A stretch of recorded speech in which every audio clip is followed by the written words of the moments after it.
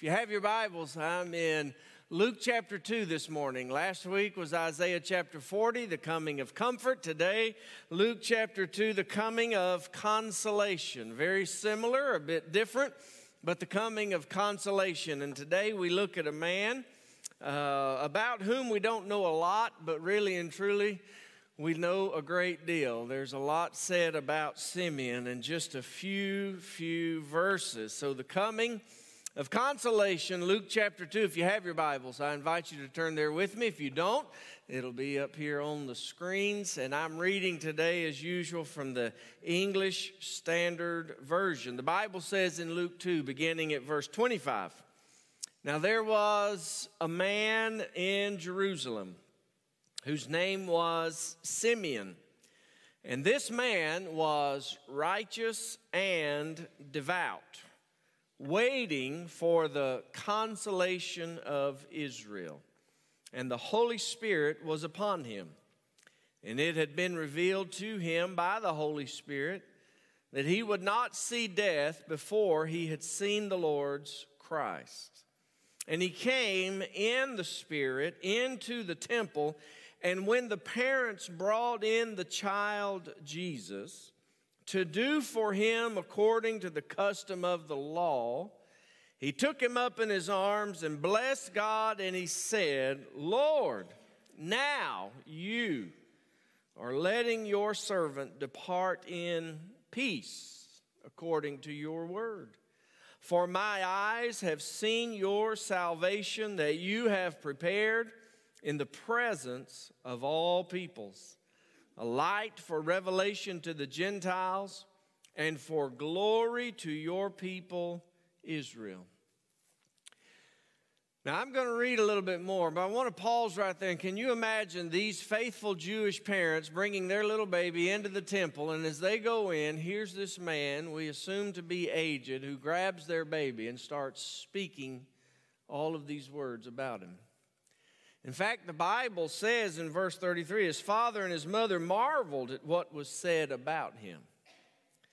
And Simeon blessed them, that is Mary and Joseph. Behold, Simeon blessed them and said to Mary his mother, "Behold, this child is appointed for the fall and the rising of many in Israel, and for a sign that is opposed, and a sword will pierce through your own soul also, so that thoughts from many hearts may be revealed."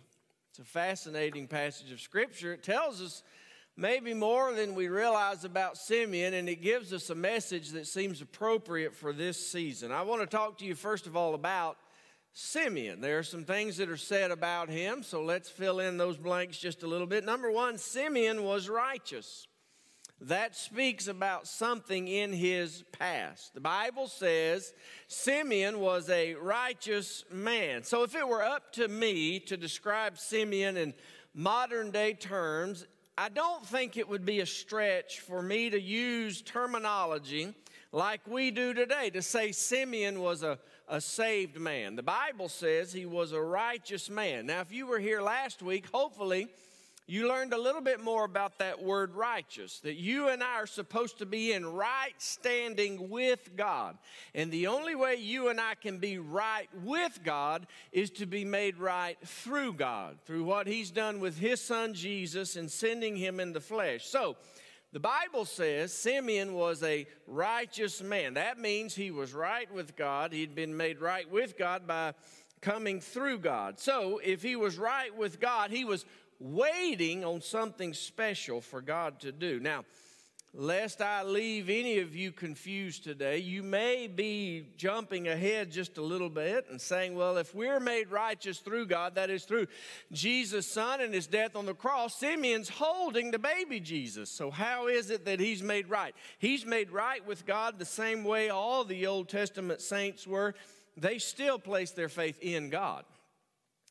And so the Bible says that Abraham believed God and it was credited to him as righteousness. So someplace in the past, this Jewish man understood who God was.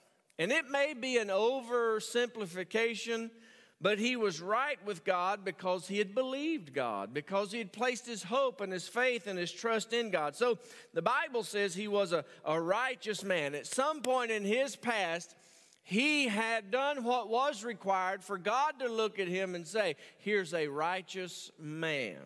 That's the past. But the Bible also addresses the present. And the Bible says he was devout.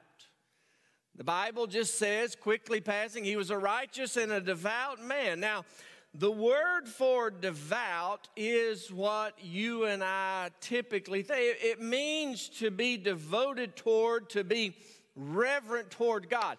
But it is such a beautiful compound word in the Greek. It is a compound word of the word well. That is something that is done well. And that is put together with the word to take hold of. So when the Bible describes Simeon as a man who is devout, it actually says he is someone who had taken hold of something well. The word was used of a careful person, a person who behaves prudently. But what the Bible here tells us is that Simeon was right with God, and he had also taken hold of God. Now that is a really good word for all of us here this Sunday morning. By that, it means that Simeon had taken hold of God. Some people might translate it, he was a God-fearing man. Let me tell you what the word devout means. It is the outward life of an inward change. When the Bible says Simeon was a devout man, it meant he was a man who had a faith that people could see. It wasn't just that Simeon was a follower of God. He lived and he acted like he was a follower of God. He had taken hold of God, which is good. Because you and I can be tempted to take hold of things that are not good. It's possible. There's temptations for every single one of us every single day to try to grab onto something that really will not last. We could take hold of something that's popular. We could take hold of something that's fun. And we're in a season of grabbing certain things. I thought I was going to lose my faith last night because I had to stop somewhere. And I don't care if you get the closer parking space. You don't have to tell me I'm number one. Take it. You know, everybody wants the right parking, but everybody's looking for the right gift. Everybody wants to know what's perfect to take. Everybody wants to have what's right. Let me tell you what to grab in life. Grab hold of God. Because before we finish today, you're going to find out it really does matter if you've taken hold of what matters. Now, see, you could say that Simeon was a worshiper of God or worker for God. He was a walker with God. Well, let me tell you what else. He was waiting for God. See, it speaks to his past. He'd been made right. It speaks currently. He was devout, but it speaks to the future. He was waiting.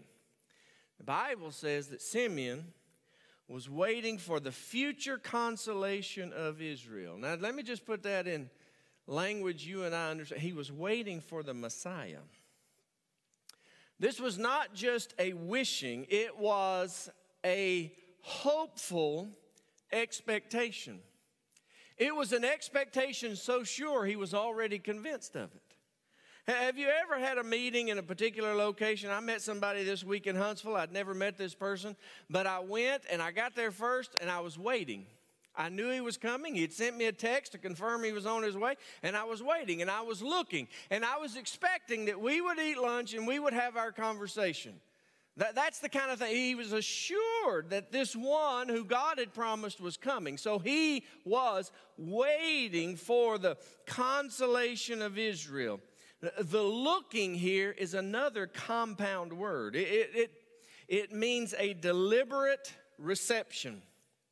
So in his heart, he already had a deliberate reception for the one who was to come. And we're told it was the coming consolation of Israel. The word consolation refers to the calling to one's side, calling to one's aid, calling to the one who could provide solace and comfort and consolation and exhortation and encouragement. Simeon was waiting and praying and anticipating the coming Messiah. That says a few things about Simeon.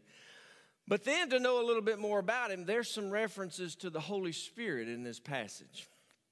In fact, the Bible says that the Holy Spirit was upon him. Now, just like what was said about him earlier, this refers to something in the past. Now, let me just make sure you all understand. The presence of the Holy Spirit was not unheard of prior to Pentecost. We live in the New Testament era. Most of us are pretty comfy in the New Testament. And so we know the story of how they were praying and the Holy Spirit fell and they received the Holy Spirit. We get that. But I want you to understand the Spirit of the Lord has always been on those who were right with God. And because Simeon was a righteous man, then the Holy Spirit was on him. Because let me tell you, when you and I walk with the Lord and we're right with Him, we have the Holy Spirit.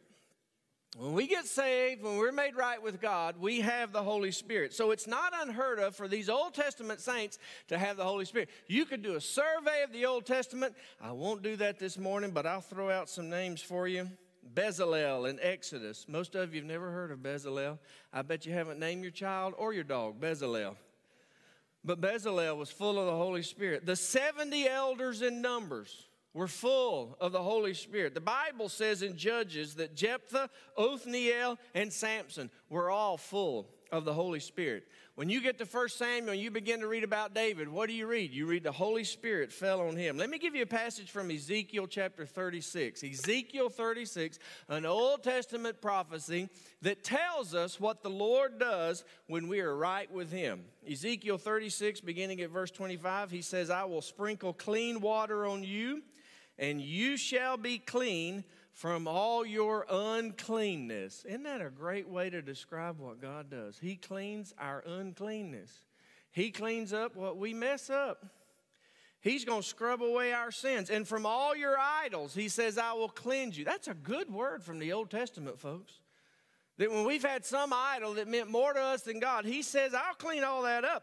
And I will give you a new heart and a new spirit I will put within you. I will remove the heart of stone from your flesh and give you a heart of flesh. And I will put my spirit within you and cause you to walk in my statutes and be careful to obey my rules. Listen, that's what happens when you and I are made right with God.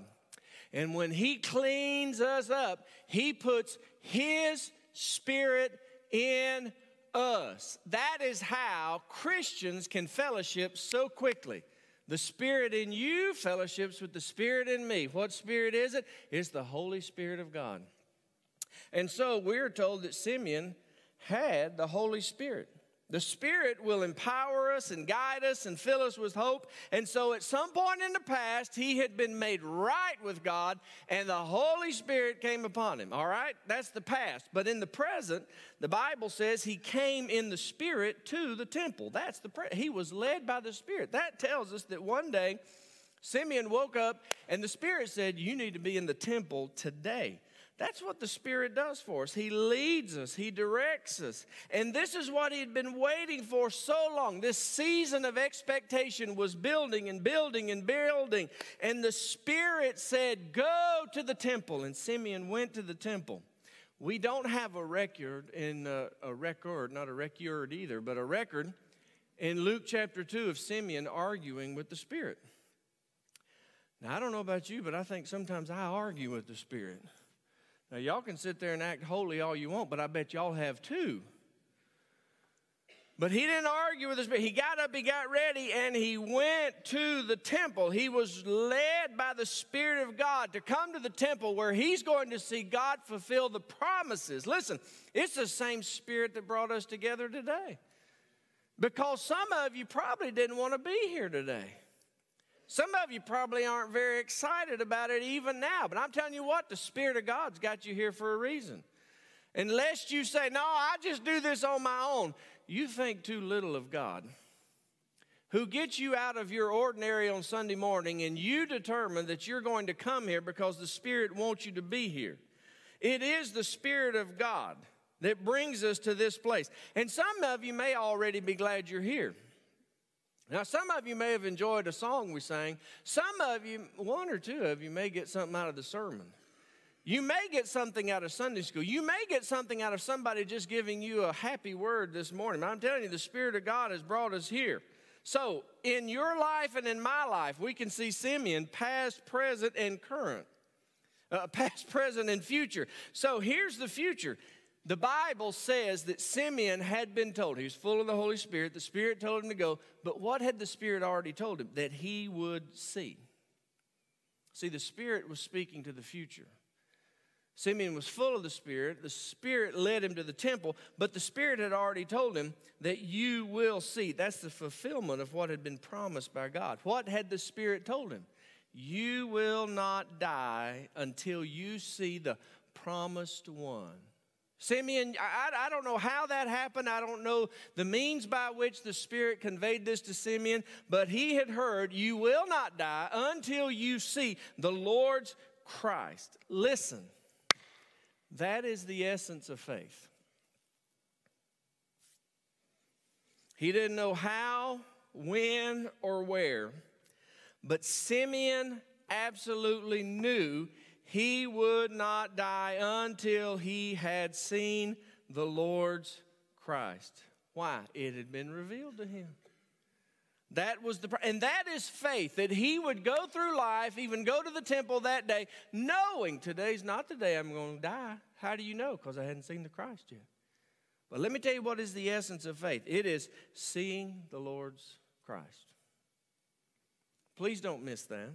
The Bible says in Hebrews 11:1, faith is the assurance of things hoped for, the conviction of things not seen. And Simeon was living by faith, that he would see the Lord's Christ. Let me just tell you, if in your life of what you call faith, you always have to see it or understand it, that's not faith.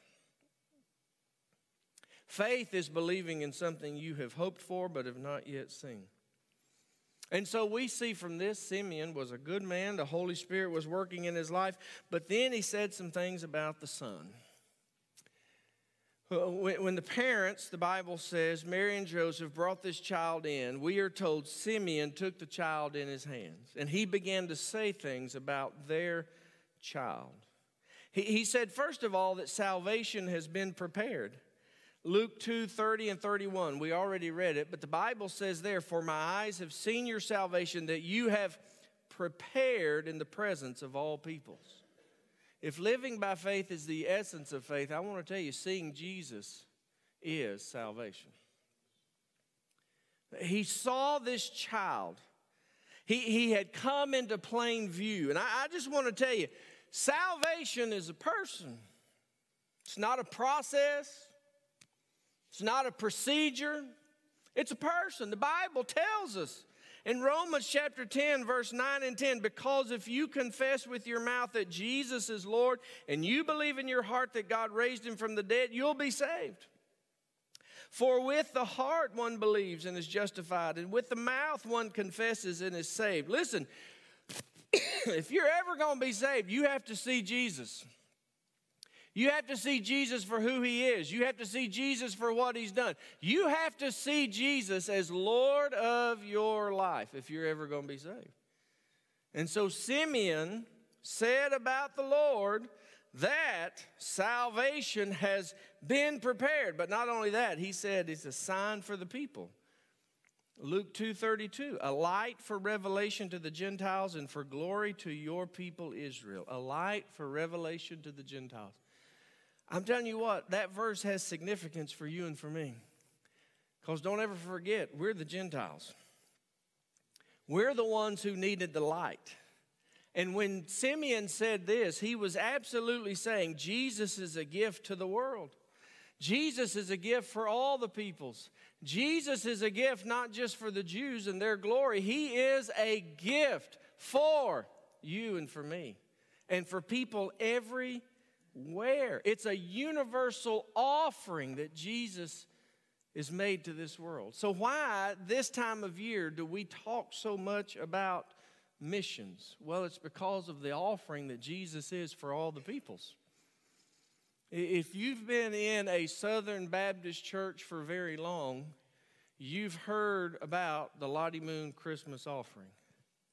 And every year we encourage you to prayerfully consider giving to the Lottie Moon Christmas offering. Some of you still don't know who she is, wonder when we're going to get her paid off.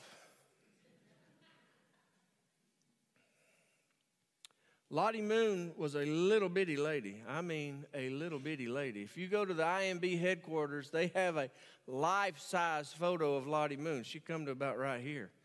Tiny little lady, born in Virginia in 1840. I'll just kind of hit the high point. She was a strong, independent, brilliant lady. She was one of the first ladies in the South to earn a master's degree. She knew God had called her. She's one of the first single ladies that Southern Baptist ever sent out as a missionary. And she went to China in 1873 and spent 40 years in China. Doing what? Learning the language, learning the culture, making tea cakes so that the people that came near her house could smell something delicious baking and come in and say, "What is that?" And she'd say, "I got something better to give you." Most of her career, she was known for going out into the villages and telling them about Jesus. And when she'd come home at night, they say she would start the letter writing. And letter after letter after letter after letter back home to her Baptist brethren and sistren. Send money. Why? So more people can go tell the story of Jesus. For 40 years, she worked in China, sacrificing her very life. What do I mean? I mean in a time of great hunger. Lottie Moon could not imagine her neighbors going without. So she gave of her own means so that others would not go hungry. Her colleagues realized she was badly malnourished, seriously ill, and they insisted, in fact, they forced her to get on a ship to go back home, which stopped briefly in Kobe, Japan, and she died in her stateroom from malnourishment in 1912. And her legacy is billions of dollars raised to send more people to tell the story. What story? That Jesus is a light to the world. That Jesus is God's gift to this world. Simeon also said something interesting in Luke 2:34. Simeon blessed them and said to Mary his mother, "Behold, this child is appointed for the fall and rising of many in Israel and for a sign that is opposed." What does he mean? He simply told them what would be true. And what is true is that some will fall and some will rise over Jesus.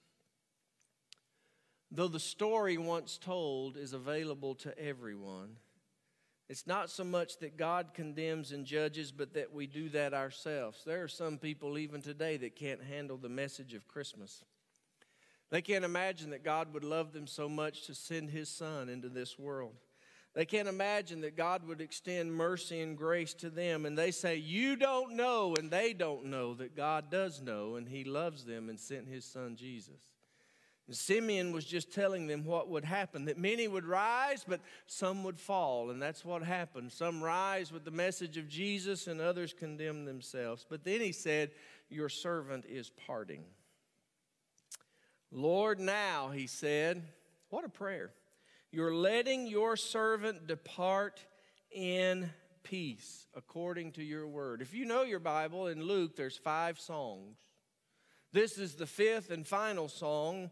We had the song of Elizabeth, the song of Mary. We had the song of Zechariah and the song of the angels. And now, here is the song of Simeon. "Let your servant depart in peace." I hope none of you need my advice too quickly. But I want to tell you that when your time comes, it's good to know you're ready to go. It's good to know you're ready to die. There are some things you need to make sure of. You need to make sure that God is a God of His promise, that God is worthy to be praised, that God has a plan, that He is our source of peace. But all of that leads to this whole thing of being prepared. Simeon was waiting for the consolation of Israel. That word means, as I've already told you, comfort, encouragement, solace. It's very similar to the word you and I have in our English Bibles for Holy Spirit, the one who comes alongside of us. The word consolation means to come alongside and to encourage and to help and to love and support. And Simeon lived in a day when his whole nation was waiting for consolation.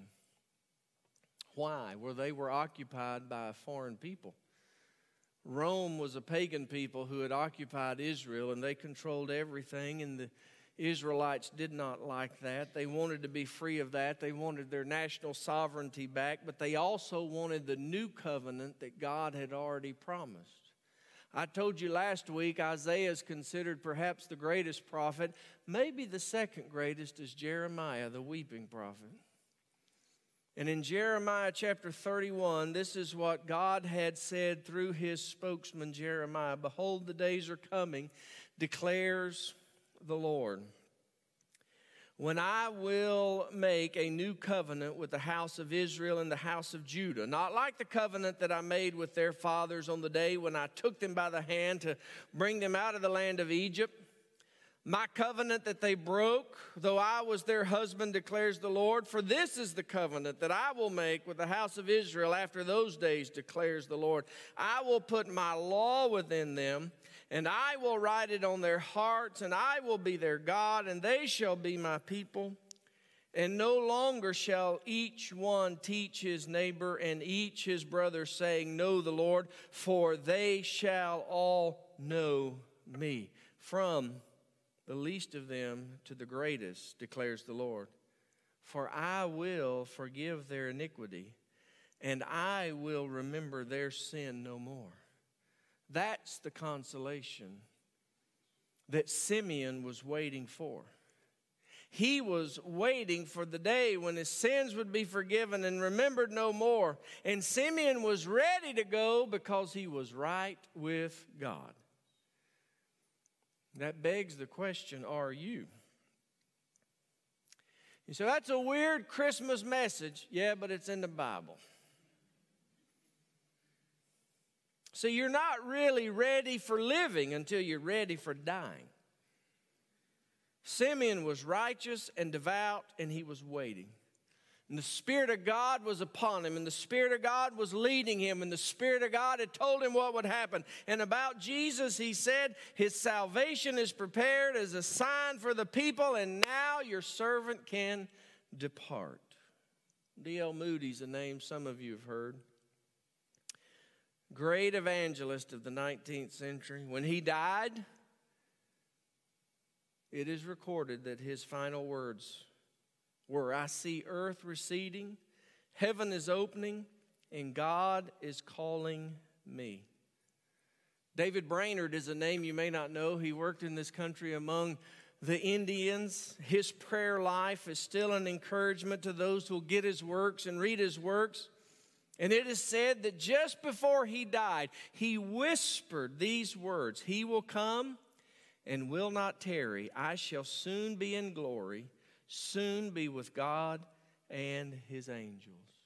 John Wesley is a name that is most readily identified with Methodism, but I want to tell you, there is no telling the impact John Wesley had on this world for God. It is said that in his last moments, just before he died, he summoned his strength and cried out, the best of all is God is with us. And his very last word, farewell. Adoniram Judson, the great missionary who went to Burma, saw hundreds, if not thousands, converted to Christ. He was broken. He was beaten. he was sick. And on a final voyage, he died on board ship, but before he breathed his last, he said to those around him, get this, I go with the gladness of a boy bounding away from school. Isn't that a great picture? Y'all remember when y'all were glad school was out and you went running out? Free at last, free at last. He said, his dying breath, he said, I feel so strong in Christ. Andrew Jackson, our president, said, and I quote, his last breath, those nearest heard him say, my sufferings, though great, are nothing in comparison with those of my Savior, through whose death I look for everlasting life. William Henry, the great English physician, he wrote books on chemistry. He was a devout Christian who encouraged not only his patients' bodies, but their very souls. And when he died, he peacefully said, a sweet falling of the soul on Jesus. See, I want to tell you, even at Christmas, you might need to remember, you're not ready to die until you know that you've been made right with God. May it be so. Pray with me. Today, Lord, we're thankful for your servant Simeon. We're thankful for what great things we know about him. A man who had been made right with you. A man who was devout because he had grabbed hold of what mattered, and that is you. And a man who was looking to you for all that he needed. So, Lord, today, would you encourage our hearts and speak to our hearts and confirm in our very spirits that we are right with you. The harsh reality, Lord, is that there are some that are not. And they're grabbing for a lot of things, but they're grabbing for the wrong thing.